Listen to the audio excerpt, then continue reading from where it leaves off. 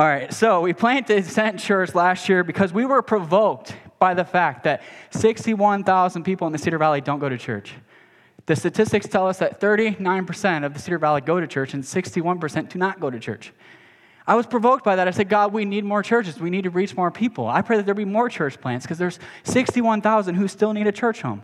I'm confident that if you filled up every church in the Cedar Valley, there still wouldn't be enough room. Definitely not in our building. I think you can fit like 250 in the sanctuary, okay? That's a tiny percentage, right? But I was provoked by that. I said, God, help us to reach some of those 61,000 who don't have a church. Help us to do what we need to do to reach them. If we're going to effectively reach those 61,000, though, we need to be a church that actually loves Jesus. We need to be a church that is wholehearted committed to God. Because if people come in here and we don't really love Jesus, how the heck are we supposed to, I don't know if I should say heck, how the stink are we supposed to help them love Jesus? I don't know if that's any better either, but let's keep moving. How are we supposed to help people love Jesus if we don't love Jesus? That's the question. We can't lead people to someone we don't know. And something I've found over the years is one of the best ways to get to know Jesus is to be in community with other Christians. One of the best ways to get to know Jesus is to be in fellowship with other Christians. So fellowship is just a churchy word for being with other people, okay? If we want to be like Jesus, we have to get around people who love Jesus too. And this is why we have Sunday morning gatherings every weekend. It's not just because if you come, you get a brownie point from God, right? I don't think there's any brownie points being distributed because you showed up today. Instead, we come here because it's very practical. We know we need each other if we're going to grow into the people that God has called us to be. We need each other to encourage and challenge each other if we're going to be able to finish this race that God has called us to run. Okay, not only that, we have small groups every week because we need a smaller group of people who we can really share our lives with, who we can really share stuff. Because I don't think you want to come up here today and be like, hey, I'm struggling with this sin in front of everybody. If you want to, we can talk about that afterwards.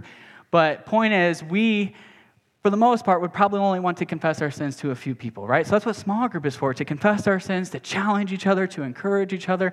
That's also why we believe in going out to eat and coffee and having people over to our houses together. We believe that fellowship is so important if we're going to grow into the people that God has called us to be. I personally realized the importance of community during my sophomore year of college. Okay, I was in this thing called Chi Alpha. It's a campus ministry. I don't know if you heard of it. Some of you have. It's our campus ministry connected to our church. I was a part of it, and we were starting small groups that year. And the campus pastor said, hey, man, would you want to lead a small group? I said, hey, man, I've never been in a small group. He's like, you can do it.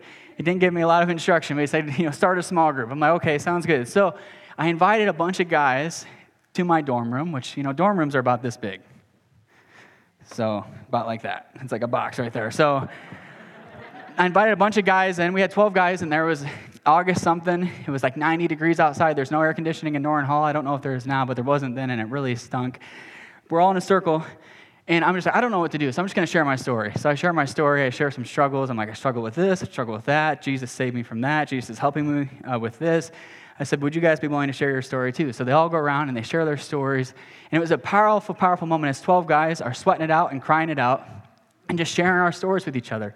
And God bound us together that day, and it continued throughout the year. As each week we would gather together, we would study the scriptures together, and we would confess our sins. We'd be honest. There was a rule. You can't be fake here. You have to be honest and real, including the leader, because sometimes leaders like to act like they have it all together, right? We don't. Just newsflash, we don't have it all together. So that was the rule. We would share our struggles, and we always said, hey, what's said here stays here. It's this confidential space where we can really share our struggles. And it was incredible that year as God set some of us free from pornography. Okay, that's awkward in church, I know. But he set us free as he helped us to read our Bibles every day, as he helped us to share our faith, as we reached more people with the gospel. It was incredible as God strengthened us as a community, and we had each other to lean on. There were some weeks even when I had a tough week, and I would be able to go to small group as the leader and say, I'm struggling this week. Can you guys pray for me? And then they would come around and start to pray for me, and I would feel the strength of God. That's what community is for. It's to help us become the people that God has called us to be. It's to have a group of people who can challenge you when you're being an idiot, and a group of people who can encourage you when you're just a little bit sad. Right? We all need a little bit of encouragement sometimes.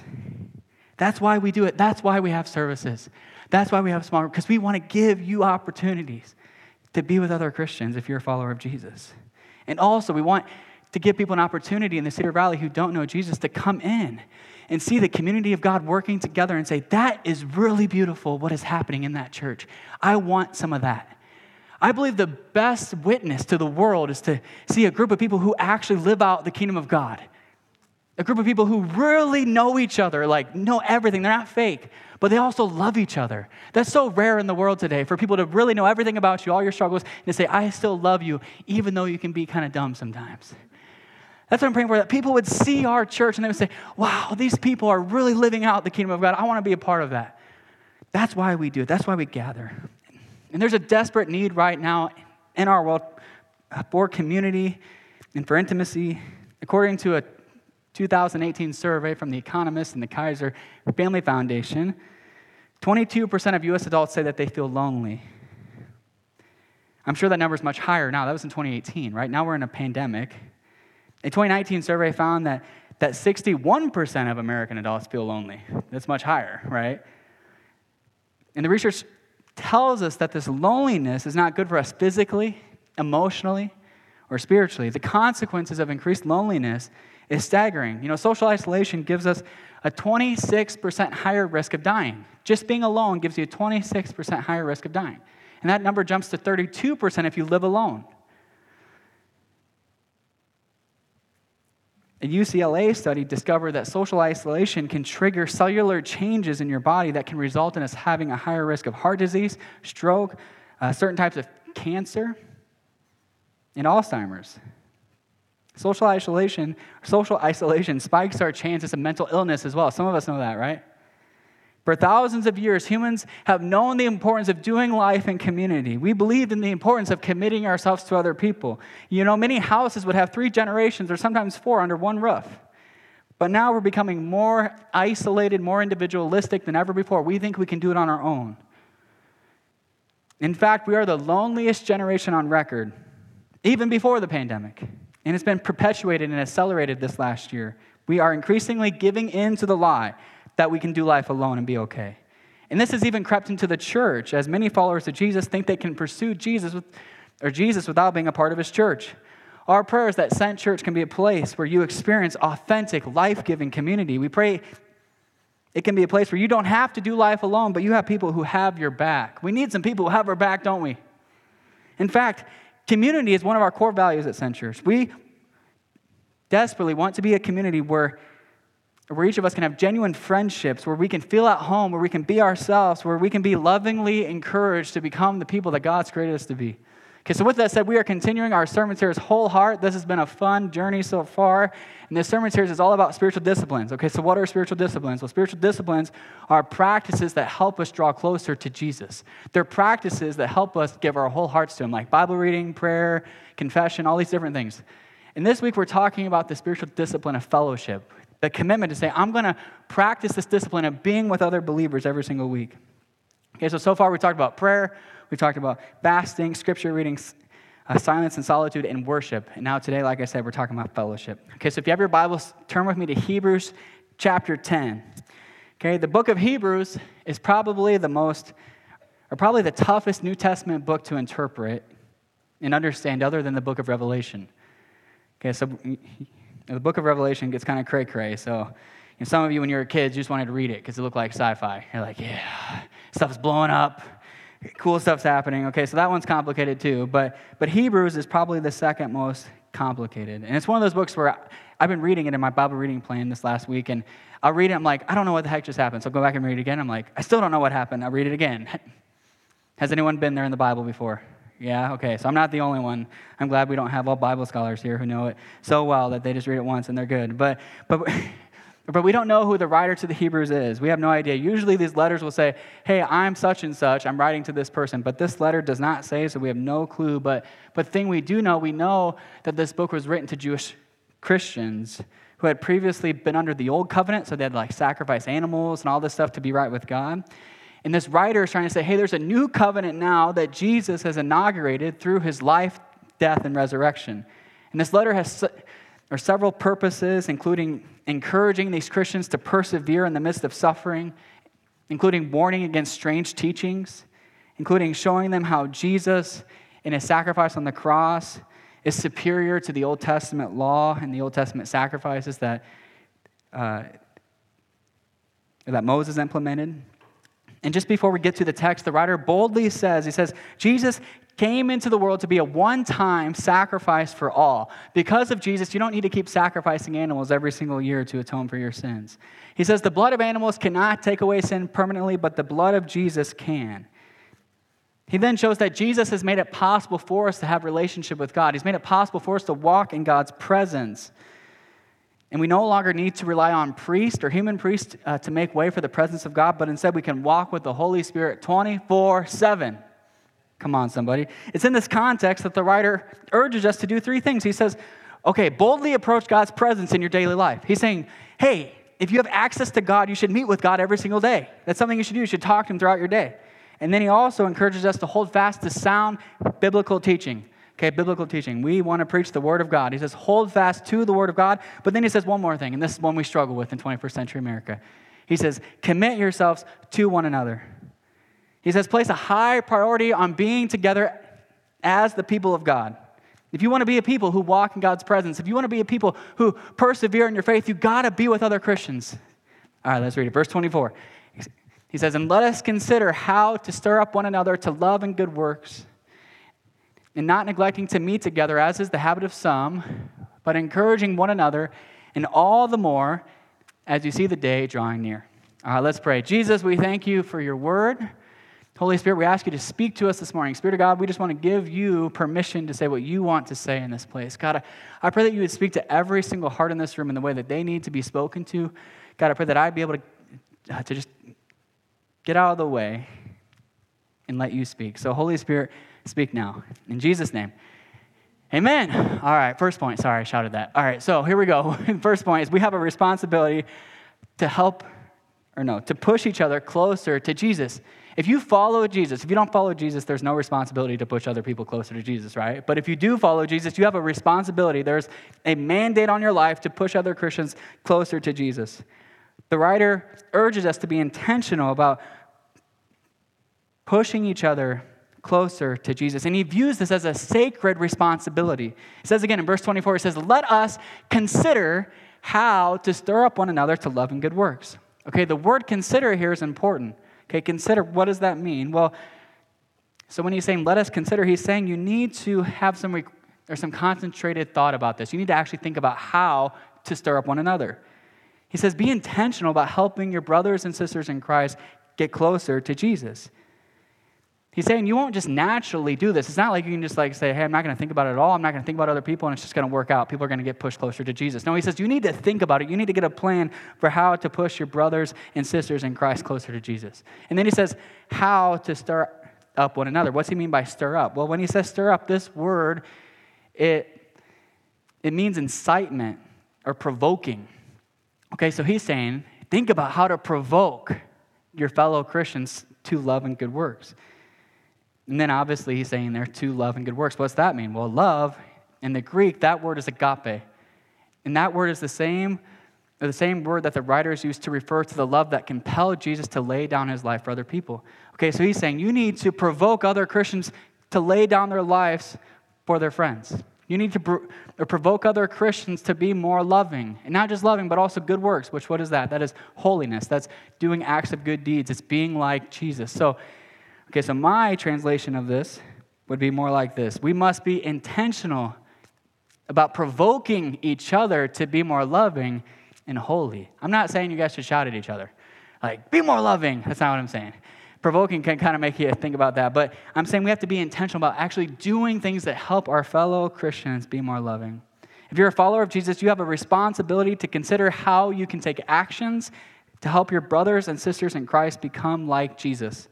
There's a responsibility to and for one another. We can't do the Christian life alone. We can't just do us and have other people do them. We need to be in the game. We need to be engaged with helping our brothers and sisters in Christ grow closer to Jesus. Okay, so when I think about this kind of relationship, I think about my relationship with a pastor named Jonathan Bartholow. He pastors Crosspoint Church in Waverly.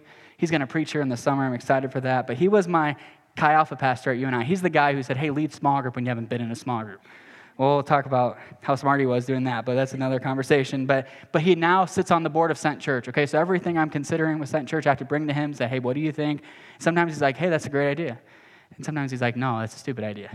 Okay, and he tells me honestly, this is what he says. He says, I'll get behind you no matter what, but I just want to ask you, can I speak honestly to you? I'm like, well, Don't really want you to, but sure, go for it. And he always does that, not only with, like decisions for Sent Church, but also in my own life. Like when he sees things in my life where he's like, hey, you're not acting like Christ, he'll say, can I speak into your life right now? He'll ask me gently, and then he'll lay the hammer on me. And always like, oh, did you have to go there, man? But I'm always so grateful that he challenges me and that he's willing to tell me the truth. When someone stops telling you the truth or stops challenging you, that probably means you're too prideful, not teachable, and they're done trying to encourage you. So if people are challenging you, that is actually good. That means that you are creating a space where people feel comfortable to do that. Okay, we all need some Jonathans in our lives. And we also need people who we can be Jonathans to, right? So we need people who mentor us. We need people who we can mentor. We also need peers who we can kind of run after God together with.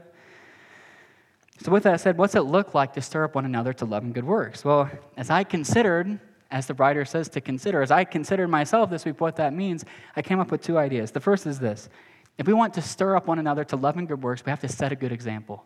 Okay, we have to set an example of what it looks like to live like Christ. If we want to stir others up to be holy and loving, we have to be holy and loving. I think that should be obvious, but I think sometimes we forget it. We're like, I just want to go and tell everyone what to do, but I'm not going to be holy or loving, right? We have to start with ourselves. Before you can lead other people, you have to start with you. Our example, if it's Christ-like, will naturally stir others up. I'm telling you, when you live like Jesus, when you live like the Son of God, it incites others to be more loving and holy. It should, at least those who follow him.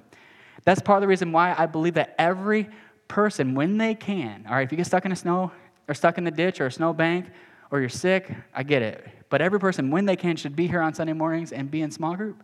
I believe that because your example needs to be here. I need to see Jesus in you. I need you to encourage me by your example. There's people in this church who need to see you and see your example of how you're living like Christ. We need to be together. If we're not together, we can't set a good example for each other. We need to be, okay, I could go off right now. I'm not going to. Calm down, buddy. Okay, so sometimes we think that church is all about what happens up here. No, that's not the way it should be, at least. It's about what happens out here and how you guys encourage each other. There's something that you could say to someone in the lobby that just really provokes them in a good way. They're like, wow, that's amazing. We need to be here, guys. We need to be committed to this. And as we're setting an example, we should consider how our choices affect others. Okay, so you may feel the freedom to participate in certain activities that don't cause you to sin, but could cause someone else to sin. Okay, we must be careful that our choices don't cause other people to stumble. This is one of the reasons why I don't drink alcohol. I don't believe having a little bit of alcohol is a sin. Okay, so if you're a wine drinker, like, look at me with my wine. Don't throw something at me, okay? But it is a sin to get drunk, okay? So I'm just going to say that. If you think you can get drunk, no, it's a sin, okay? As a spiritual leader, I don't want people who struggle with drunkenness to see me drinking out at B-dubs with the tall boy or whatever, and then fall back into drunkenness because they're like, the pastor drinks. If he drinks, I can certainly drink. That's just my conviction. I'd rather set an example that they can follow and have success with. I want people to be able to follow my life, and if they follow it, they're going to have great success in following Jesus, no matter what they follow. I'm not saying you have to do that, okay? So if you're like, you love it, hey, as long as you're not getting drunk, that's your choice. But I'm saying if you want to set an example where nobody could stumble, I think that's a decent pathway to pursue.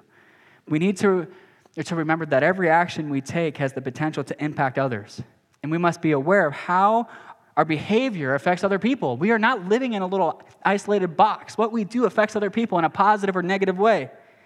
And we have a responsibility to stir each other closer to Jesus.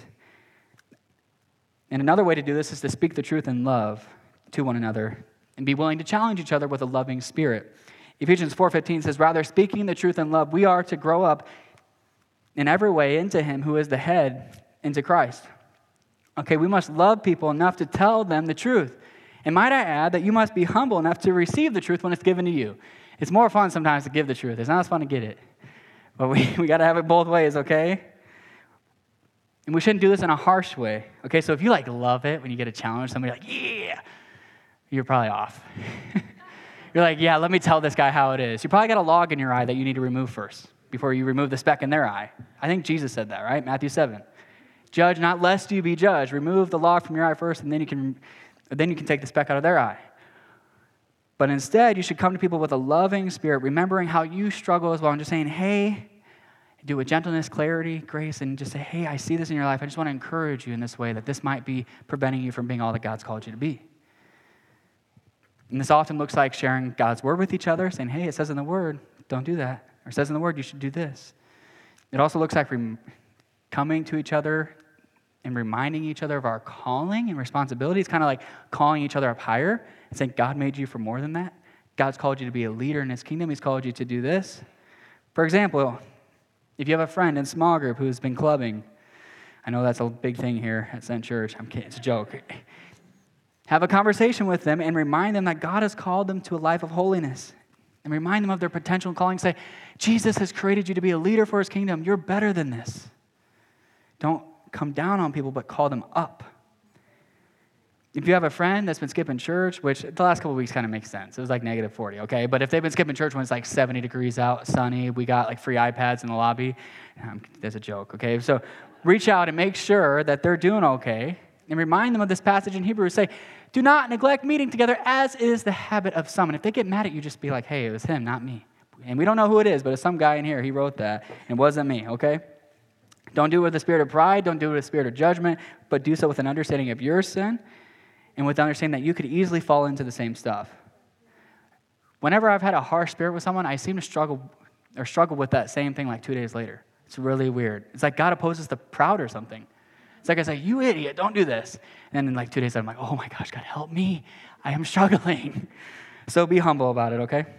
All right, so our responsibility is not only to challenge each other, though, it's also to encourage each other. Verse 25b says, but encouraging one another, and all the more, as you see the day drawing near. Okay, second point is we have a responsibility to encourage one another.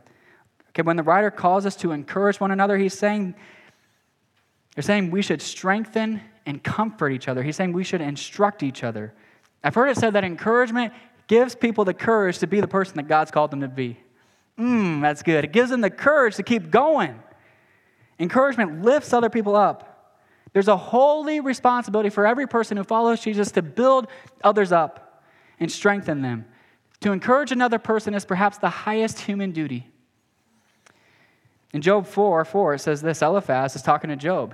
He's encouraging him. He says this. He says, your words have upheld him who was stumbling, and you have made...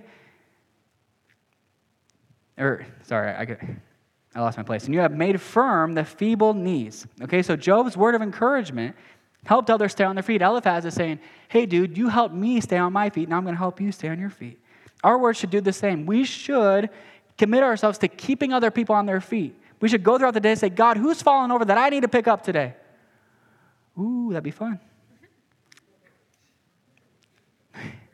We should commit ourselves to helping people stay on their feet. Ephesians 4:29 says, let no corrupting talk come out of your mouth, but only such as is good for building up as fits the occasion, that it may give grace to those who hear. Okay, so we should make it our goal to let no corrupting talk come out of our mouths, no vulgarity, no slandering, no cutting down. Instead, we should seek to build others up and encourage each other. We want to continually seek to see the good in others and call it out.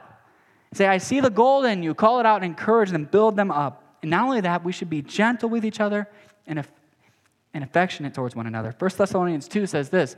It says, but we were gentle among you, like a nursing mother taking care of her own children. So being affectionately desirous of you, we were ready to share with you not only the gospel of God, but also our own selves, because you have become very dear to us. Who in this room is very dear to you? Okay, if you're new, you're like, I don't know, weirdo. But if you've been in this church, who is dear to you in this place? Someone should be dear to you. Someone should be like, you're like a nursing mother. Dudes, you're like, what? It's there, okay? It's in the text, not me, okay? You should be like a nursing mother, taking care of each other, being gentle, being affectionately desirous of each other. That's our calling as followers of Jesus, to care for one another. I think every person should have a group of people who can encourage them and strengthen them. There was one time I was really struggling. It was just a week where I felt like the devil was like popping me, like just left and right, trying to take me out. And I got to this point where I was absolutely overwhelmed. I was hurting. I was deeply hurting. I was just trying to carry it on my own. And I felt like the Lord said to me, He said, you need to reach out to some of your mentors and some of your peers and even some of the people you're leading and ask for prayer. So I typed up this text. I shot it out to like 15 people. And it was crazy as they began to text me back. Some of them started calling me right away and just started encouraging me. It was like this burden was lifted off my shoulders. I just began to weep before God. I was like, oh my goodness, this is what I needed this week, was a group of people who could carry my burdens with me. Guys, we're not meant to carry our burdens alone. If you're trying to do it alone, stop. There are people in this church, there are people, if this isn't your church, in a different church, whatever, that want to come alongside you and carry your burdens. Let them help you. Let people encourage you. With that said, what does it look like to encourage others? Well, we must commit ourselves to telling others what we love about them. We must call out their potential. I've said that many times, but it has to be a commitment where we say we're going to encourage people. Every time we see something we love about someone, we're going to tell them. Okay, so if you think, wow, like I think Derek Joppy's in Welcome Center today, is that true?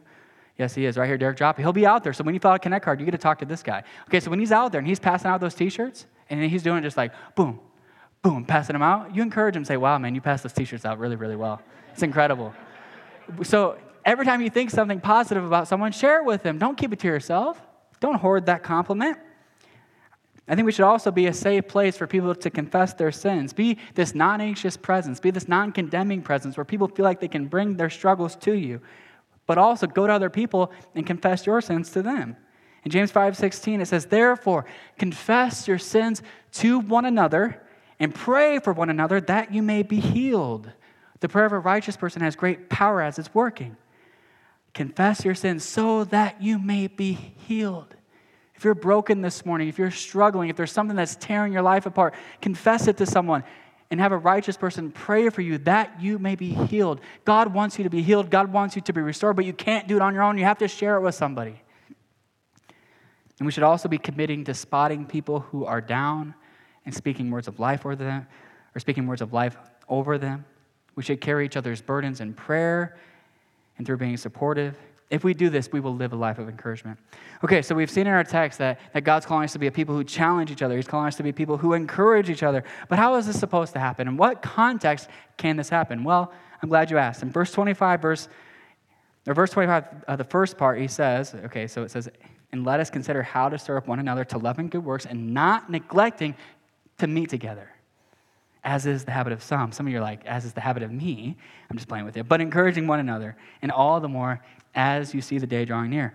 Okay, third point, last point. You're all like, thank you. He's going to shut up soon. If we want to be stirred and encouraged, and do the same for others, we must commit to meeting together. You're like, I came to church today, and he's telling me that I haven't been here enough. Forgive me, okay? I'm just trying to preach the word. It says this, the only way we can practice fellowship is if we actually meet together. This is a prophetic message for the American church. Over the last few decades, we have been led to believe that Christianity is something we can do in isolation. It's something we can consume from our homes and just take in content. That's not what Christianity is. Just as technology has enabled us to do so many things from our homes, like shopping, ordering food, and even working, we've been led to think that church is something we can just do from home without engaging other humans, and it can be a permanent solution. This obviously can be a temporary solution during COVID. If you're high risk, if you're at home online, I'm glad you're watching. I'm not condemning you, right? So don't get that from me. But I'm saying that this should not be the permanent solution. We need to be together in person, I would add. We often get online, we grab our favorite worship music, we grab our favorite preacher, and we just try to follow Jesus by ourselves. But this is not what Christianity is, biblically speaking.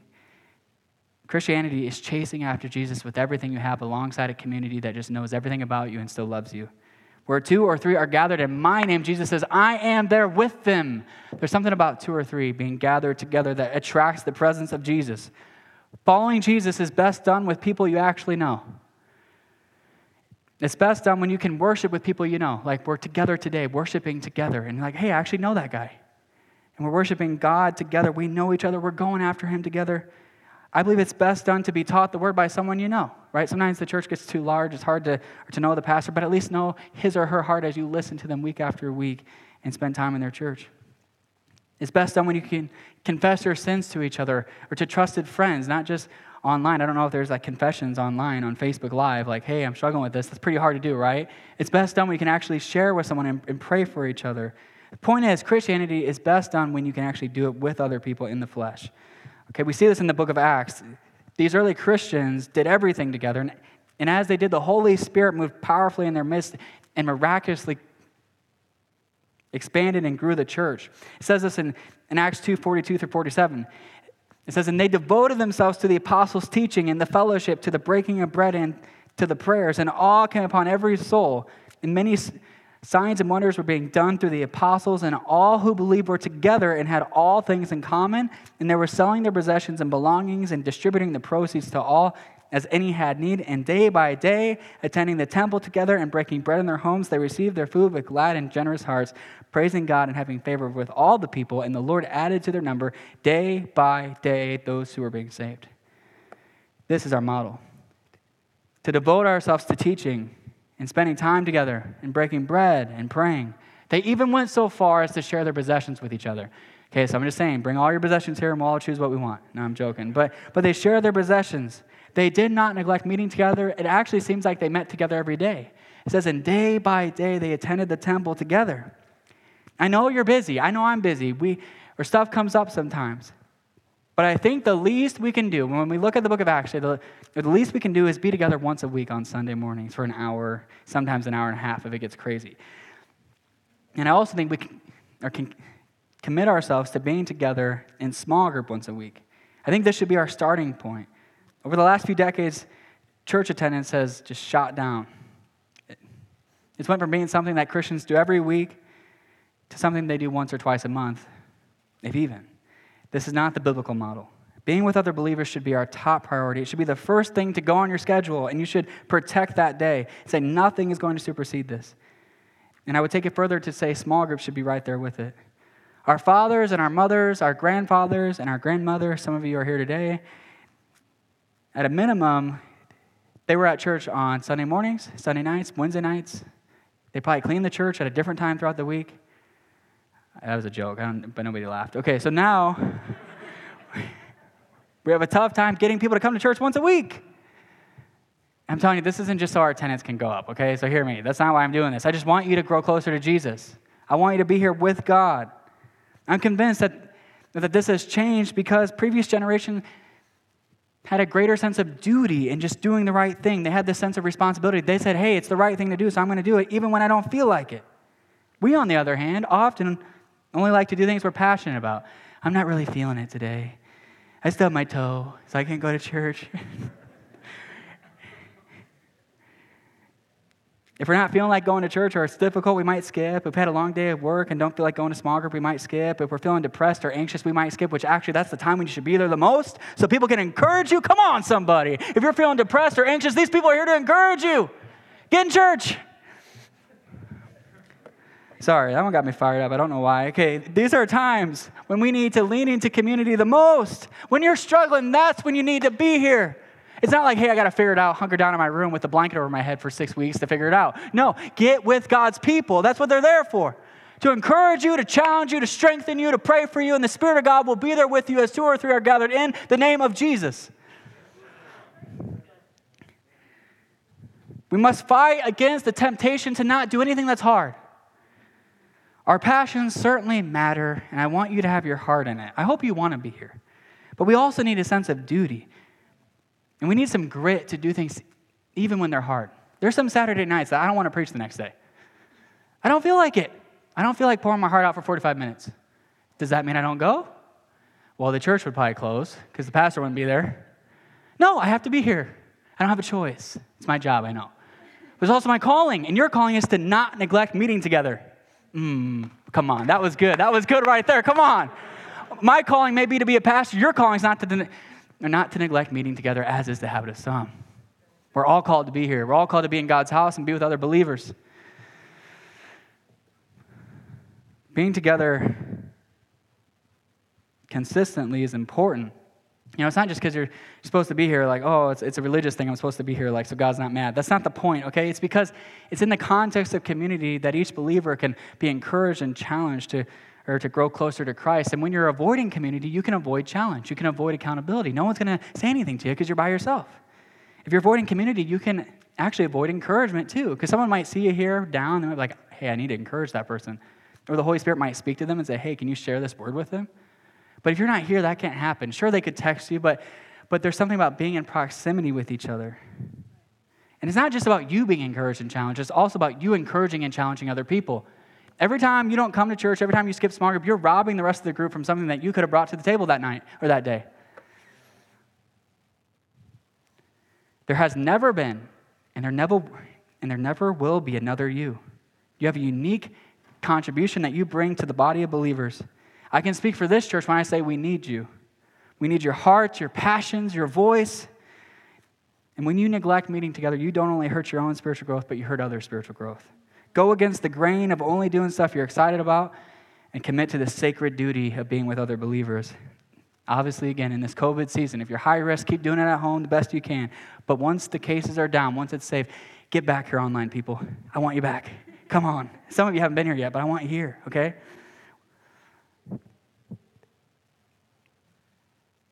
This morning, the writer of the Hebrews is urging us, if we're going to persevere in our faith, if we're going to enter into God's presence, we need to be together. And we need to encourage each other. We need to stir one another up. Let's be a church where nobody sits on the bench. Let's be a church where no one does things in isolation, but instead we're all engaged and committed to this. This isn't some religious obligation. It's absolutely vital that if we're going to be a people of God's presence who go the distance in our faith, we have to be together. We cannot do life alone. Our main idea this morning is this.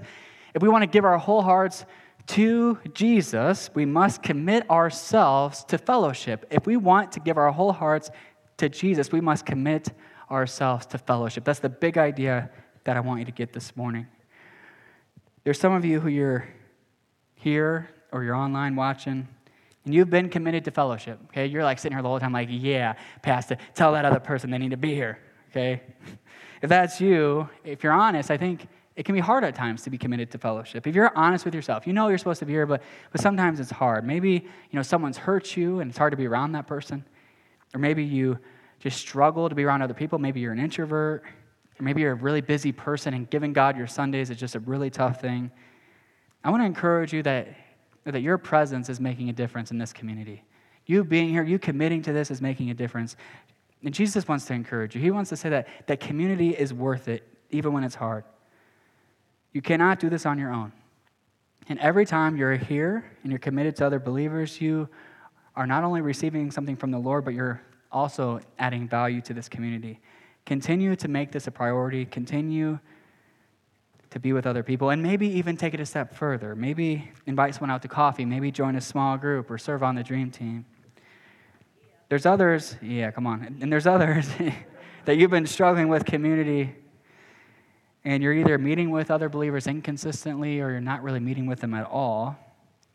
Or maybe you've just been engaged online. Or maybe you're an every other week church attender. I love you. If that's you, it's okay. You're my friend.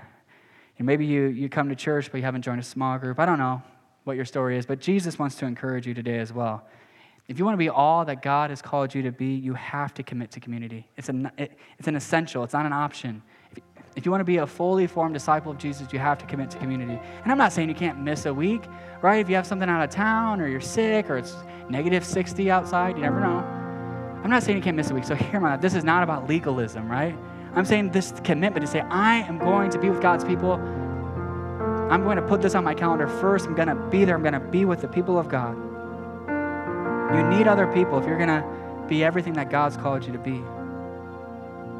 I encourage you, think about joining a small group. We have small groups. There's still room in our small groups. You can see them online at wearesent.church/small groups. You can sign up today, right? Join a small group. Say, hey, I'm going to be back next week. I was planning on skipping for 4 weeks, but I'm coming back next week. I don't know what God's calling you to do, but hear his voice today and then do whatever he tells you to do.